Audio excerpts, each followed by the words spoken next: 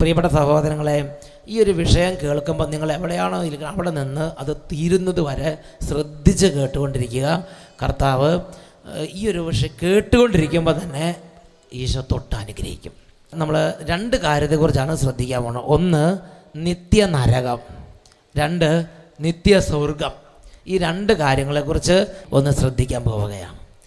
ഹെബ്രായ ലേഖനം 10-ാം അധ്യായം 26-27 തിരുലിഖിതങ്ങൾ. ഈ ധ്യാനം കൂടുന്ന നിരവധി വ്യക്തികളുടെ ഉള്ളിൽ പിശാച് ഒരു ചിന്ത കൊടുത്തിരിക്കുന്നത് എങ്ങനെയാണ്, അതായത് ഞാനതിപ്പോഴൊന്നും മാറ്റാൻ ഉദ്ദേശിക്കുന്നില്ല, ഞാനത് ഇത്തിരി കഴിഞ്ഞിട്ടേ മാറ്റാൻ ഉദ്ദേശിക്കുന്നുള്ളൂ എന്ന് പറഞ്ഞ് വീണ്ടും കുമ്പസാരം നീട്ടിവെച്ച് അത് അടുത്ത ആഴ്ച കുമ്പസാരിക്കാം, അല്ലെങ്കിൽ പിന്നെ കുമ്പസാരിക്കാം, ഞാനിപ്പോൾ ഒന്നും നന്നാകാൻ ഉദ്ദേശിച്ചില്ല, നിങ്ങളൊക്കെ നന്നായിട്ട് ആദ്യം സ്വർഗത്തിൽ ചെല്ല്, പിന്നെ എൻ്റെ കാര്യം ഞാൻ നോക്കിക്കോളാം എന്നൊക്കെ പറഞ്ഞ് ഓരോ മുട്ടുന്യായങ്ങൾ പറഞ്ഞ് തട്ടുത്തരം പറഞ്ഞ് അങ്ങനെ മുന്നോട്ട് പോകുന്ന ചില ആളുകൾ ഈ സമൂഹത്തിലുള്ളതായി പരിശുദ്ധാത്മ വെളിപ്പെടുത്തുന്നുണ്ട്. ഹെബ്രായ ലേഖനം 10-ാം അധ്യായം 26-27 വാക്യങ്ങൾ വചനത്തിൽ ഇങ്ങനെയാണ് നമ്മൾ വായിക്കുന്നത്. സത്യത്തെ സംബന്ധിച്ച് മനഃപൂർവ്വം നാം പാപം ചെയ്യുന്നെങ്കിൽ പിന്നൊരു ബലി, മറിച്ച് സംഭീതമായ കാത്തിരിപ്പും ശത്രുക്കളെ വിഴുങ്ങിക്കളയുന്ന അഗ്നിയുടെ ക്രോധവും മാത്രം എന്ന് പറഞ്ഞാൽ വേറെ യാതൊരു ഓപ്ഷനും ഇല്ല. ആർക്കാണ് ഈ നിത്യ നരകാഗ്നി? ആരെയാണ് കാത്തിരിക്കുന്നത്? സത്യത്തെ സംബന്ധിച്ച് പൂർണ്ണമായ അറിവ് ലഭിച്ചതിന് ശേഷം ഒരു വ്യക്തി മനഃപൂർവ്വം പാപം ചെയ്താൽ എന്ന് പറഞ്ഞാൽ ധ്യാനം കൂടി വചനം കേട്ട് പാപം എന്താണെന്ന് മനസ്സിലായി, മദ്യപിക്കുന്നത് പാപമാണ്, പുകവലിക്കുന്നത് പാപമാണ്, വ്യഭിചാരത്തിന് പോകുന്നത് പാപമാണെന്ന് മനസ്സിലായി, എന്നിട്ട് വീണ്ടും പറയാം ഞാൻ ഒന്നും കൂടെ ചെയ്തിട്ട് പിന്നെ ഞാൻ കുമ്പസാരിച്ചോളാം എന്ന് പറഞ്ഞാൽ എന്താ പറയുക? ഒരു ചേട്ടനൊരു അനുഭവം ഉണ്ടായി. അട്ടപ്പാടിയിൽ സെഗിയോൻ ധ്യാന കേന്ദ്രത്തിൽ 5 ദിവസം നീണ്ടു നിൽക്കുന്ന താമസിച്ചുള്ള ധ്യാനം നടക്കുമ്പോൾ ഈ ചേട്ടൻ വന്ന് ആ ധ്യാനത്തിൽ നല്ല ഉത്സാഹത്തോടെ പങ്കുചേർന്നു. വെള്ളിയാഴ്ച രാവിലെ ഈ ചേട്ടൻ സ്വന്തം ദേശത്തേക്ക് പോയി. അങ്ങനെ അദ്ദേഹം നോർത്ത് ഇന്ത്യയിൽ നിന്നായതുകൊണ്ട് വെള്ളിയാഴ്ച പുറപ്പെട്ടപ്പോൾ ശനിയാഴ്ചയാണ് അദ്ദേഹം സ്വന്തം രാജ്യത്ത് എത്തിച്ചേർന്നത്, നാട്ടിലെത്തിയത്. ശനിയാഴ്ച അവിടെ ചെന്ന് ഞായറാഴ്ച പള്ളിയിൽ പോയി. ഞായറാഴ്ച പള്ളിയിൽ പോയിട്ട് അദ്ദേഹം ചെയ്തത്, ഞായറാഴ്ച പള്ളി കഴിഞ്ഞ് അന്ന് വൈകുന്നേരം അദ്ദേഹം നേരെ ആ പഴയ സ്ത്രീയുടെ വീട്ടിലേക്ക് തന്നെ പോയി. ഭാര്യയുടെ അടുത്തേക്കല്ല, ഭാര്യയും കുട്ടികളൊക്കെ ഉണ്ട്, വേറൊരു സ്ത്രീയുമായിട്ടുള്ള അവിഹിത ബന്ധം ഉണ്ടായിരുന്ന ആ വ്യക്തി ആ ധ്യാനം കഴിഞ്ഞ് പാപം എന്താണെന്ന് മനസ്സിലായി പാപത്തെ ഉപേക്ഷിച്ച് കർത്താവിൻ്റെ വഴികളിലൂടെ നടക്കേണ്ടതിന് പകരം വീണ്ടും ആ ഞായറാഴ്ച വൈകുന്നേരം വ്യഭിചാര ബന്ധത്തിന്, അവിഹിത ബന്ധത്തിന്, ദാമ്പത്യ അവിശ്വസ്തതയ്ക്ക് വേണ്ടി നേരെ പടക്കളത്തിലേക്ക് പായുന്ന കുതിര പായണ മാതിരി അദ്ദേഹം നേരെ അങ്ങോട്ട് പോയി. അന്നൊരു സംഭവം ഉണ്ടായി. പാപം അരങ്ങേറുന്ന സമയത്ത് ആ രാത്രി ആ വീട്ടിൽ വെച്ച് ആ ചേട്ടന് അറ്റാക്ക് ഉണ്ടായി. അദ്ദേഹം മരിച്ചു. പ്രിയപ്പെട്ട സഹോദരങ്ങളെ, അങ്ങനെ അദ്ദേഹം പേക്കോന്ന് പറഞ്ഞപ്പോൾ അവിടെ കിടപ്പാ. ആ ചേച്ചി എന്തു ചെയ്യും? ആ ചേട്ടത്തി എന്തു ചെയ്യും? ഇതിനിങ്ങനെ മരിച്ചു കിടന്നാൽ മതി, നേരം വെളുക്കുമ്പോൾ വിഷയമാവും. ആ ചേച്ചി ആലോചിച്ച് അതിനെന്തോ ഒരു നല്ല ബുദ്ധി തോന്നി, അതിനെ വലിച്ച് നേരെ റോട്ടിൽ കൊണ്ടിട്ട് രാവിലെ 6:15 ആളുകൾ പള്ളിയിൽ പോകാൻ വേണ്ടി കൊന്തയും ചൊല്ലി യേശുവേ യേശുവേ എന്ന് പറഞ്ഞു വരുമ്പം ദേ കിടക്കണത്തെ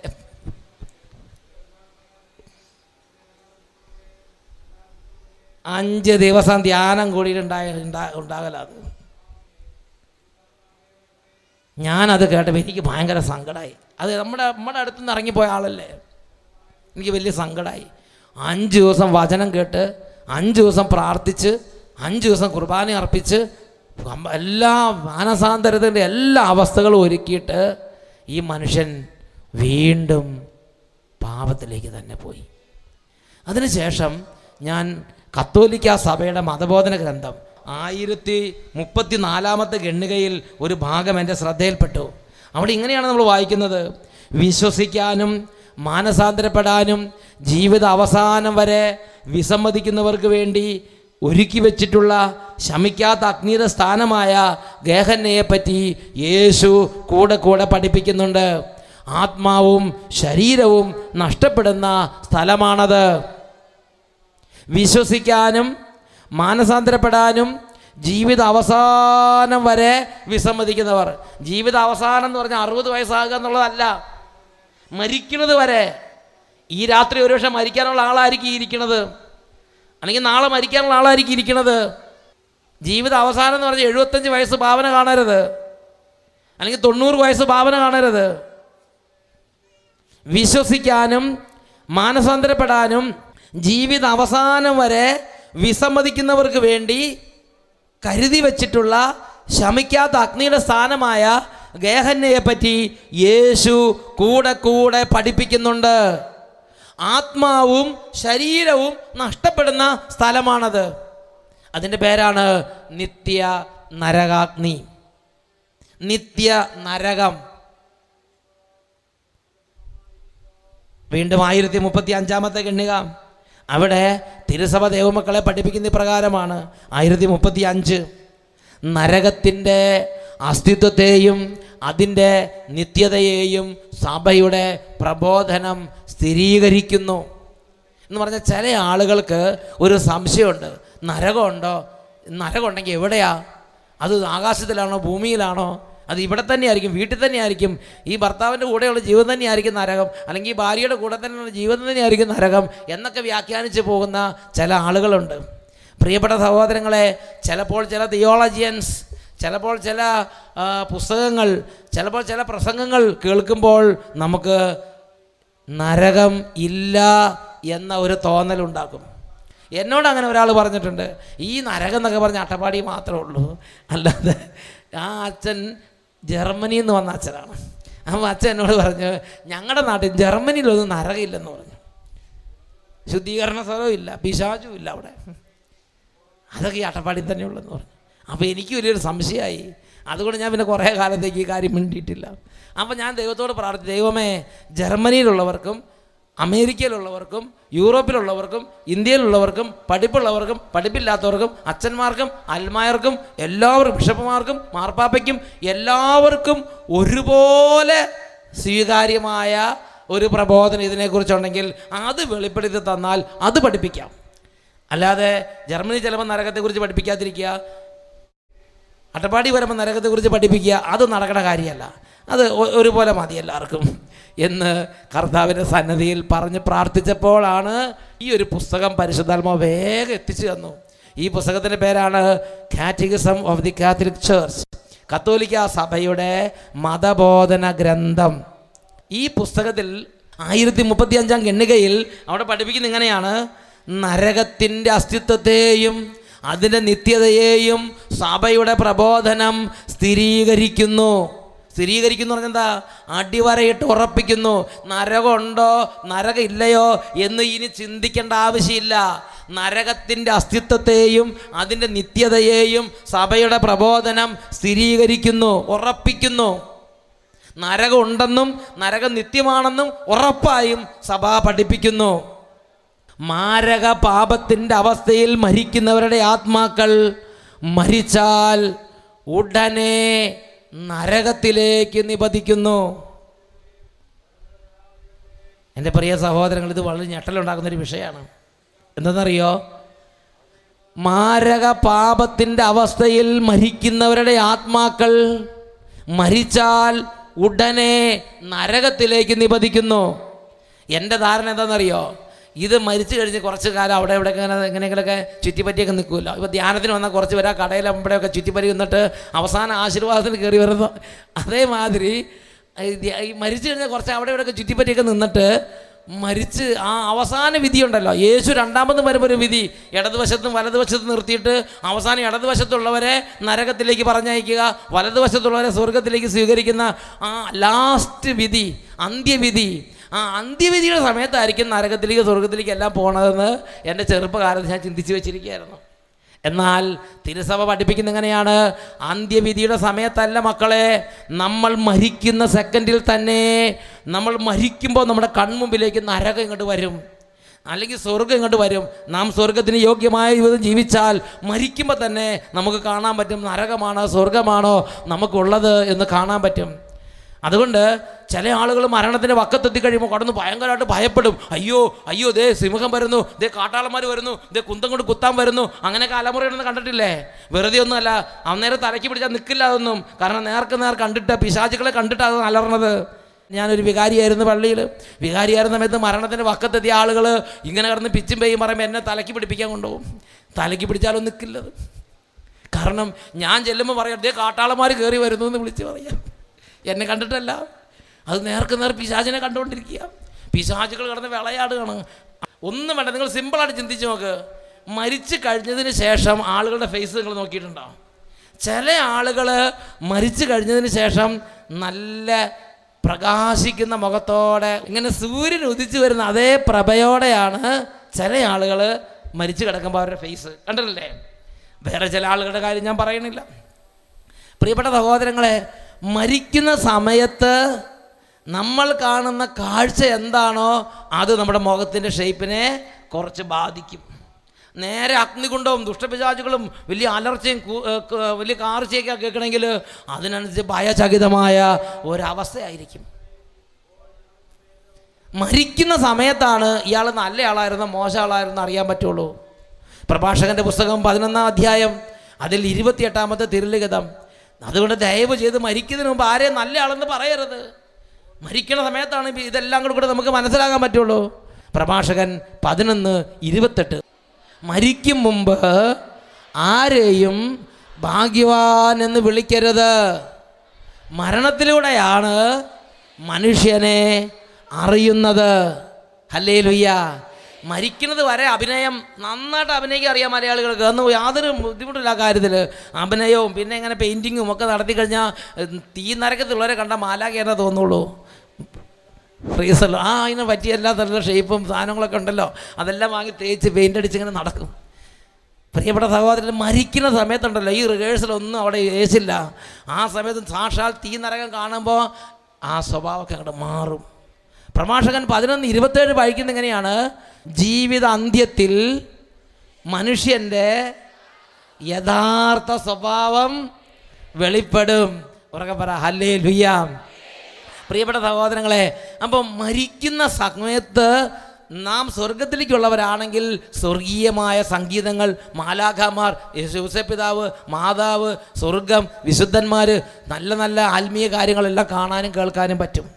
എന്നാൽ നാം മാരക പാപത്തിൽ ജീവിക്കുന്നൊരു വ്യക്തിയാണെങ്കിൽ മരിക്കുന്ന സമയത്ത് ദുഷ്ടപിശാചുകളുടെ അലർച്ച, പിശാചുകളുടെ കൂത്താട്ടം, വിളയാട്ടം, തീ നരകം ഇതെല്ലാം നമ്മുടെ കൺമുമ്പിലേക്ക് കാണുമാറാകും. നിങ്ങളിപ്പോൾ ചിന്തിച്ച് നോക്കിയാൽ, നിങ്ങളിന്ന് മരിക്കുകയാണെങ്കിൽ നിങ്ങളുടെ കൺമുമ്പിൽ എന്ത് വരും എന്നൊന്നിപ്പോൾ മറ്റുള്ളവരോട് പറയണ്ട, ആലോചിച്ചാൽ മതി.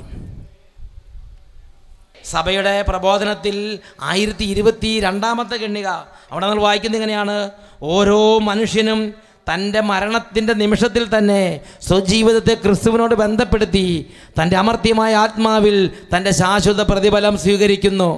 ഒരു ശുദ്ധീകരണ പ്രക്രിയയിലൂടെയോ നേരിട്ടോ സ്വർഗത്തിലേക്കുള്ള പ്രവേശനം, അല്ലെങ്കിൽ നേരിട്ടുള്ളതും ശാശ്വതവുമായ ശിക്ഷയിലേക്കുള്ള പ്രവേശനം. മരിക്കുന്ന സമയത്ത് തന്നെ ഒരു വിധിയുണ്ട്.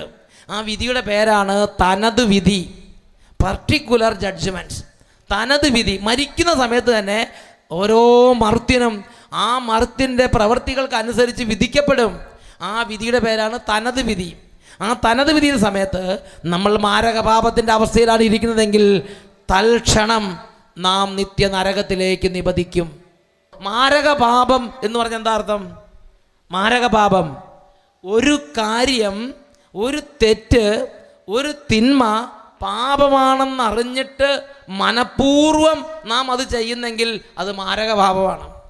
വ്യഭിചാരം പാപമാണെന്നറിഞ്ഞിട്ട് മനഃപൂർവ്വം വ്യഭിചാരം കണ്ടിന്യൂ ചെയ്യുന്ന മനുഷ്യൻ മാരകപാപത്തിലിരിക്കുന്നു. മദ്യപാനം പാപമാണെന്ന് അറിഞ്ഞിട്ട് മനഃപൂർവ്വം മദ്യപാനത്തിലൂടെ മുന്നേറുന്ന മനുഷ്യൻ മാരകപാപത്തിലിരിക്കുന്നു. അങ്ങനെ ദൈവവചനം നിരോധിച്ചിട്ടുള്ള ഓരോ കാര്യങ്ങളും ചെയ്യുന്ന ദൈവ വചന ലംഘനമാണെന്നറിഞ്ഞിട്ടും അത് ചെയ്യുന്ന വ്യക്തി, ആ വ്യക്തിയുടെ ആത്മാവ് മാരക പാപത്തിലാണ് ഇരിക്കുന്നത്.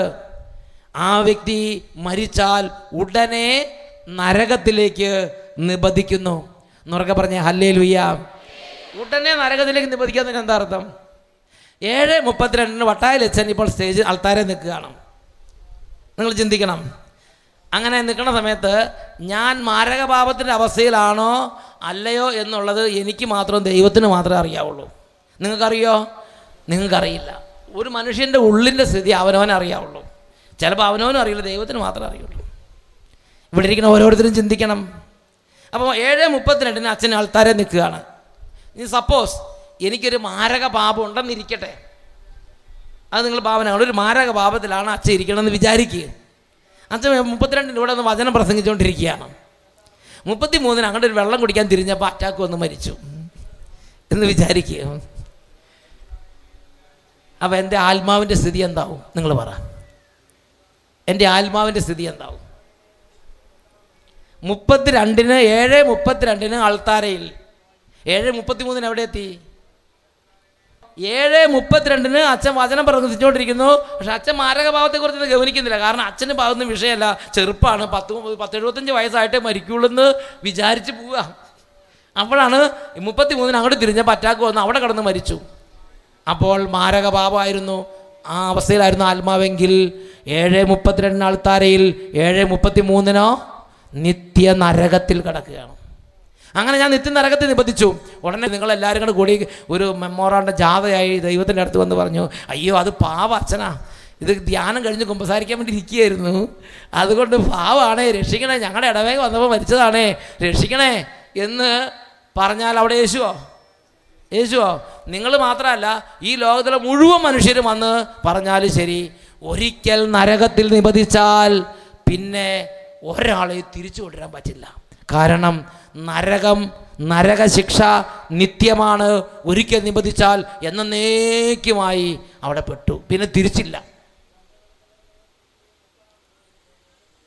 Praise the lord. എന്നൊക്കെ പറഞ്ഞ ഹല്ലേലൂയ.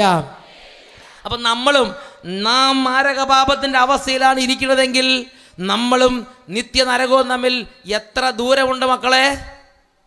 എത്ര ഡിസ്റ്റൻസ് ഉണ്ട്? നമ്മൾ നിത്യനരകവും തമ്മിലുള്ള ഡിസ്റ്റൻസ് എത്ര? 1 സെക്കൻഡിൻ്റെ ഡിസ്റ്റൻസ് മാത്രമേ ഉള്ളൂ. നമ്മളും നിത്യനരകവും തമ്മിൽ 1 സെക്കൻഡിൻ്റെ ഡിസ്റ്റൻസ് മാത്രമേ ഉള്ളൂ എന്ന് ഞാനും നിങ്ങൾ മനസ്സിലാക്കണം. നമ്മൾ മാരകപാപത്തിൻ്റെ അവസ്ഥയിലാണെങ്കിൽ, അത് ഉദ്ദണ്ഡമായ നല്ല തണ്ടും തടിയുള്ളവരാണെങ്കിലും ആരോഗ്യമില്ലാത്തവരാണെങ്കിലും രോഗിയാണെങ്കിലും ആരാണെങ്കിലും ഏത് സമയത്ത്, ഞാൻ ഓർക്കട്ടെ ഒരു അച്ഛൻ്റെ കാര്യം. ഒരച്ഛനുണ്ട്, അച്ഛൻ്റെ ചേട്ടനുണ്ട്, 2 പേര് അച്ഛന്മാരാണ്. അതിൽ ഒരച്ഛൻ നോർത്ത് ഇന്ത്യയിൽ ശുശ്രൂഷ ചെയ്യാണ്. ഒരച്ഛൻ 35 വയസ്സുള്ള അച്ഛൻ കേരളത്തിൽ. നോർത്ത് ഇന്ത്യയിൽ അച്ഛൻ 50 വയസ്സുണ്ട്, വലിയച്ഛനാണ്. കേരളത്തിലെ അച്ഛൻ്റെ അനിയനാണ് കേരളത്തിലെ അച്ഛന് 35 വയസ്സേ ഉള്ളൂ. അങ്ങനെ ഇരിക്കുമ്പോൾ പാലായിൽ ഒരു കല്യാണം, പാലായിലാണ് തിരുവിതാംകൂർ ഭാഗത്ത് ഏതൊരു സ്ഥലത്ത് ഒരു ബന്ധുവിൻ്റെ കല്യാണം വന്നപ്പോൾ അവർ അച്ഛന്മാരൊക്കെ വിളിച്ചു. അപ്പോൾ ആ വലിയച്ഛൻ നോർത്ത് ഇന്ത്യ എന്ന് പറഞ്ഞ്, ഞാനിവിടെ മിഷണറിയാണ്, ഒരു കല്യാണത്തിനോട് ഇത്രയും ദൂരം ഒന്നും വരാത്തതൊന്നും എളുപ്പമല്ല, അതുകൊണ്ട് അത് നിങ്ങളതിനെ നടത്തിയാൽ മതി എന്ന് പറഞ്ഞു. അപ്പോൾ എൻ്റെ അനിയനുണ്ടല്ലോ, അനിയൻ അവിടെ നടത്തിക്കൊള്ളൂ എന്ന് പറഞ്ഞ് അത് അനിയനെ ഏൽപ്പിച്ചു. അച്ഛൻ ഇവിടെ, മറ്റേ അനിയനച്ഛൻ ഇവിടെ കേരളത്തിൽ തന്നെയാണ്. അച്ഛൻ വന്ന് ശരി എന്നാൽ വലിയച്ഛൻ വരണ്ട, ഞാൻ തന്നെ നടത്തിക്കൊള്ളാം എന്ന് പറഞ്ഞ് ഈ 35 വയസ്സുള്ള അച്ഛൻ കല്യാണം ശുശ്രൂഷ ഏറ്റെടുത്തു. അങ്ങനെ കല്യാണത്തിൻ്റെ ആദ്യത്തെ പരിപാടിയൊക്കെ ഉണ്ട്, പാട്ടുപാടി എല്ലാവരും കയറി കാപ്പയൊക്കെ ഇട്ടു, ഇതൊക്കെ തുടങ്ങി. അത് കഴിഞ്ഞു ഇങ്ങനെ മോതിരം കൊടുത്തു, മാല കൊടുത്തു. സീറോ മലബാർ സഭയുടെ ക്രമം അനുസരിച്ച് പല ചിട്ടങ്ങളൊക്കെ ഉണ്ട്, അതൊക്കെ അനുസരിച്ച് താലി കൊടുത്തു, താലിയൊക്കെ കെട്ടി. പിന്നെ ഈ മോതിരം കൊടുക്കണു.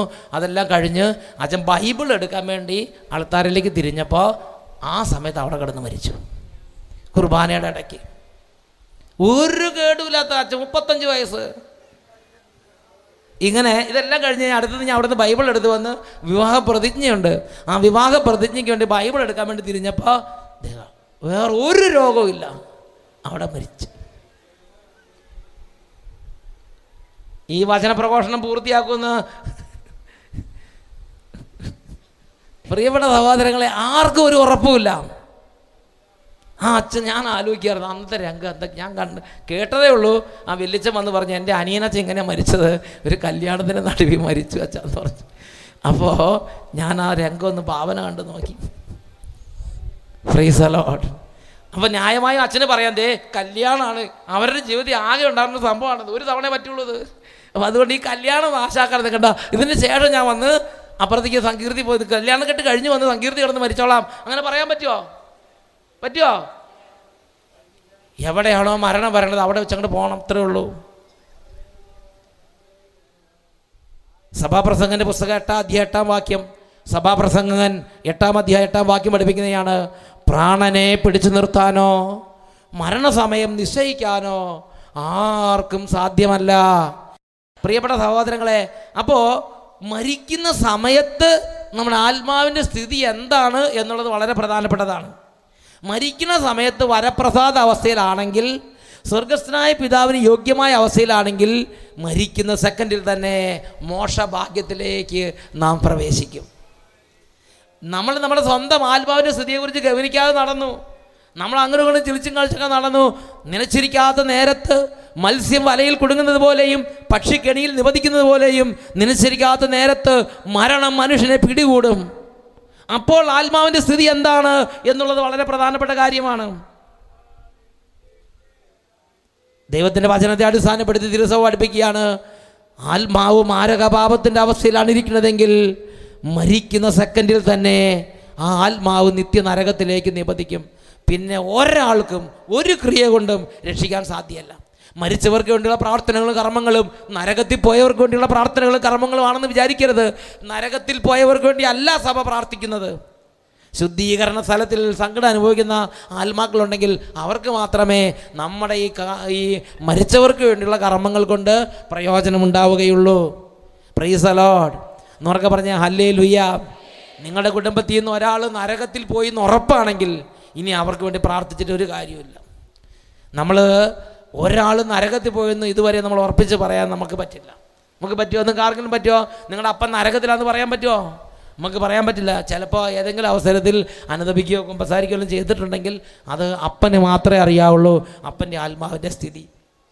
എന്തായാലും സഭ പഠിപ്പിക്കുകയാണ്, മാരക പാപത്തിൻ്റെ അവസ്ഥയിൽ മരിക്കുന്നവരുടെ ആത്മാക്കൾ മരിച്ചാൽ ഉടനെ നരകത്തിലേക്ക് നിബന്ധിക്കുന്നു. അവിടെ അവർ നിത്യാഗ്നിയായ നരകപീഡനങ്ങൾ അനുഭവിക്കുന്നു. നരകത്തിലെ അവസ്ഥയെക്കുറിച്ച് അത് ഓരോരുത്തരുടെ ഇൻ്റലക്ച്വൽ കപ്പാസിറ്റി അനുസരിച്ച് അവർക്ക് മനസ്സിലാക്കാം. ഫിലോസഫിക്കൽ മൈൻഡുള്ളവരുണ്ട്, മാത്തമാറ്റിക്കൽ മൈൻഡുള്ളവരുണ്ട്, സാഹിത്യകാരന്മാരുടെ ഭാവനയുള്ളവരുണ്ട്, പല വിധത്തിലുള്ള മൈൻഡാണ് നമുക്കുള്ളത്. അവരവരുടെ മൈൻഡ് അനുസരിച്ച് മനസ്സിലാക്കുക. എന്തായാലും അതികഠിനമായ കഠിന വേദനയുടെ അഗ്നിയിൽ വെന്തുരുക്കുന്നത് പോലെയുള്ള വേദനയുടെ ഒരു അനുഭവമായിരിക്കും അത് എന്നുള്ളതാണ് ദൈവവചനത്തിൻ്റെ സാരസത്ത. എന്നുറക്കെ പറഞ്ഞ ഹല്ലേലൂയ. അതൊരു സ്ഥലമാണോ, അതൊരവസ്ഥയാണോ, അത് തീയാണോ, അതൊരു മുറിയാണോ, അതൊക്കെ ഓരോരുത്തരുടെയും ഇൻ്റലക്ച്വൽ കപ്പാസിറ്റി അനുസരിച്ച് അവരവർ ചിന്തിക്കട്ടെ. എന്നുറക്കെ പറഞ്ഞ ഹല്ലേലൂയ. പ്രിയപ്പെട്ട സഹോദരങ്ങളെ, നരകം നിത്യമാണ്. ആ നരകത്തിൽ നിബന്ധിക്കുക അത് ഭയങ്കരമായ ജീവിത സർവവും നഷ്ടമാകുന്ന സമയമാണത്. എഴുന്നേറ്റ് നിൽക്കാം. നമ്മൾ തുടർന്ന് ആരാധന ശുശ്രൂഷയിലേക്ക് പ്രവേശിക്കുകയാണ്.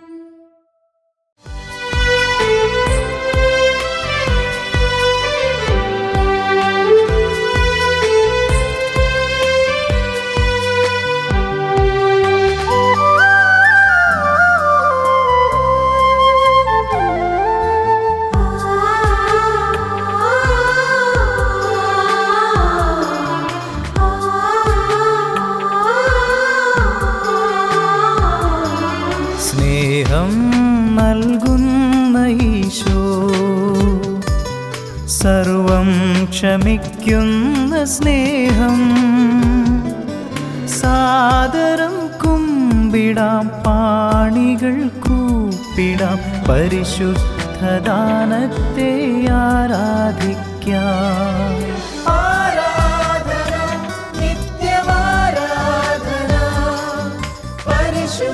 പരിശുദ്ധനായവൻ ആരാധന.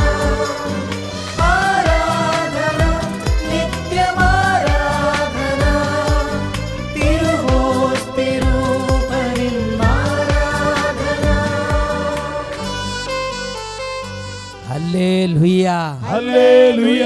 പ്രിയപ്പെട്ട ദൈവമക്കളെ, നമ്മുടെ ഹൃദയം കല്ല് പോലെ യേശുവിനോട് ഒരു താല്പര്യമോ തുറവയോ ഇല്ലാതെ അടഞ്ഞു പോയിട്ടുണ്ടെങ്കിൽ, കല്ലിച്ചൊരു ഹൃദയമായിട്ടുണ്ടെങ്കിൽ, ഈ നിമിഷം ഹൃദയം മാംസളമാക്കി തരണമേ എന്ന് പിതാവിൻ്റെ സന്നിധി പ്രാർത്ഥിക്കാം. ഈ ശുശ്രൂഷയിൽ പങ്കെടുക്കുന്ന ലക്ഷോപലക്ഷം മക്കളുടെ മേൽ സ്വർഗസ്ഥനായ പിതാവ് വരങ്ങൾ ചൊരിയുന്ന സമയമാണിത്. രണ്ട് കരങ്ങൾ ഉയർത്തി എളിമയോടെ ഉറക്കെ ഉച്ചത്തിൽ സ്തുതിക്കുന്നു. ഹല്ലേലൂയ, ഹല്ലേലൂയ.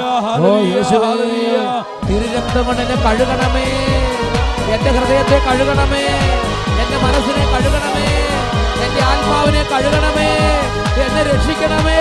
തിരുരക്തത്താൽ എന്നെ കഴുകണമേ, തിരുച്ചോര തുള്ളിയ കഴുകണമേ. തിരുരക്തത്താൽ എന്നെ കഴുകണമേ, വിശ്വാസത്തോടെ തിരുച്ചോര തുള്ളിയ കഴുകണമേ. തിരുരക്തത്താലെ തിരുച്ചോരയാലെ എന്നെ പൂർണ്ണമായി കഴുകണമേ, പൂർണ്ണമായി കഴുകണമേ. തിരുരക്തത്താലെ തിരുച്ചോരയാലെ എന്നെ പൂർണ്ണമായി കഴുകണമേ, എന്നെ പൂർണ്ണമായി കഴുകണമേ. ഈ നിമിഷങ്ങളിൽ അനേകം കുടുംബങ്ങളിൽ നിന്ന് വലിയ തരത്തിലുള്ള അഹങ്കാരം, പ്രാർത്ഥനയുടെ മടുപ്പ്, വിരസത, വിമത സ്വഭാവം, പ്രാർത്ഥിക്കാൻ പറ്റുന്ന അവസ്ഥ, കല്ല് പോലുള്ള അവസ്ഥ, ഇതാ കർത്താവ് എടുത്തു മാറ്റുന്നു, വിടുതൽ നൽകുന്നു. പ്രാർത്ഥിക്കുന്നു. ചിന്തയും ഞാനെന്ന യേശുവിന്റെ തകരട്ടെ, അഹങ്കാര ചിന്തയും ഞാനെന്ന ഭാവം യേശുവിന്റെ തകരട്ടെ. വാശി സ്വഭാവവും മാത്സര്യ ചിന്തയും യേശുവിന്റെ തകരട്ടെ, യേശുവിന്റെ തകരട്ടെ. വാശി സ്വഭാവവും മാത്സര്യ ചിന്തയും യേശുവിന്റെ തകരട്ടെ, യേശുവിന്റെ തകരട്ടെ. രക്തത്താലെന്നെ കഴുകണമേ, തിരുച്ചോര തുള്ളിയ കഴുകണമേ. രക്തത്താലെന്നെ കഴുകണമേ, തിരുച്ചോര തുള്ളിയ കഴുകണമേ. തിരുരക്തത്താലെ തിരുച്ചോരയാലെ പൂർണ്ണമായി ജീവിതങ്ങളെ സ്പർശിക്കണമേ. കരങ്ങൾ ഉയർത്തി ദിവികാരുണ്യ ആശീർവാദ സമയത്തെല്ലാ മക്കളും ഉച്ചത്തിൽ സ്തുതിക്കുന്നു.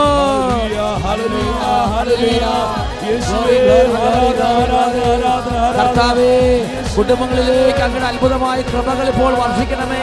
പിതാവേ, വരങ്ങൾ ചൊരിയണമേ.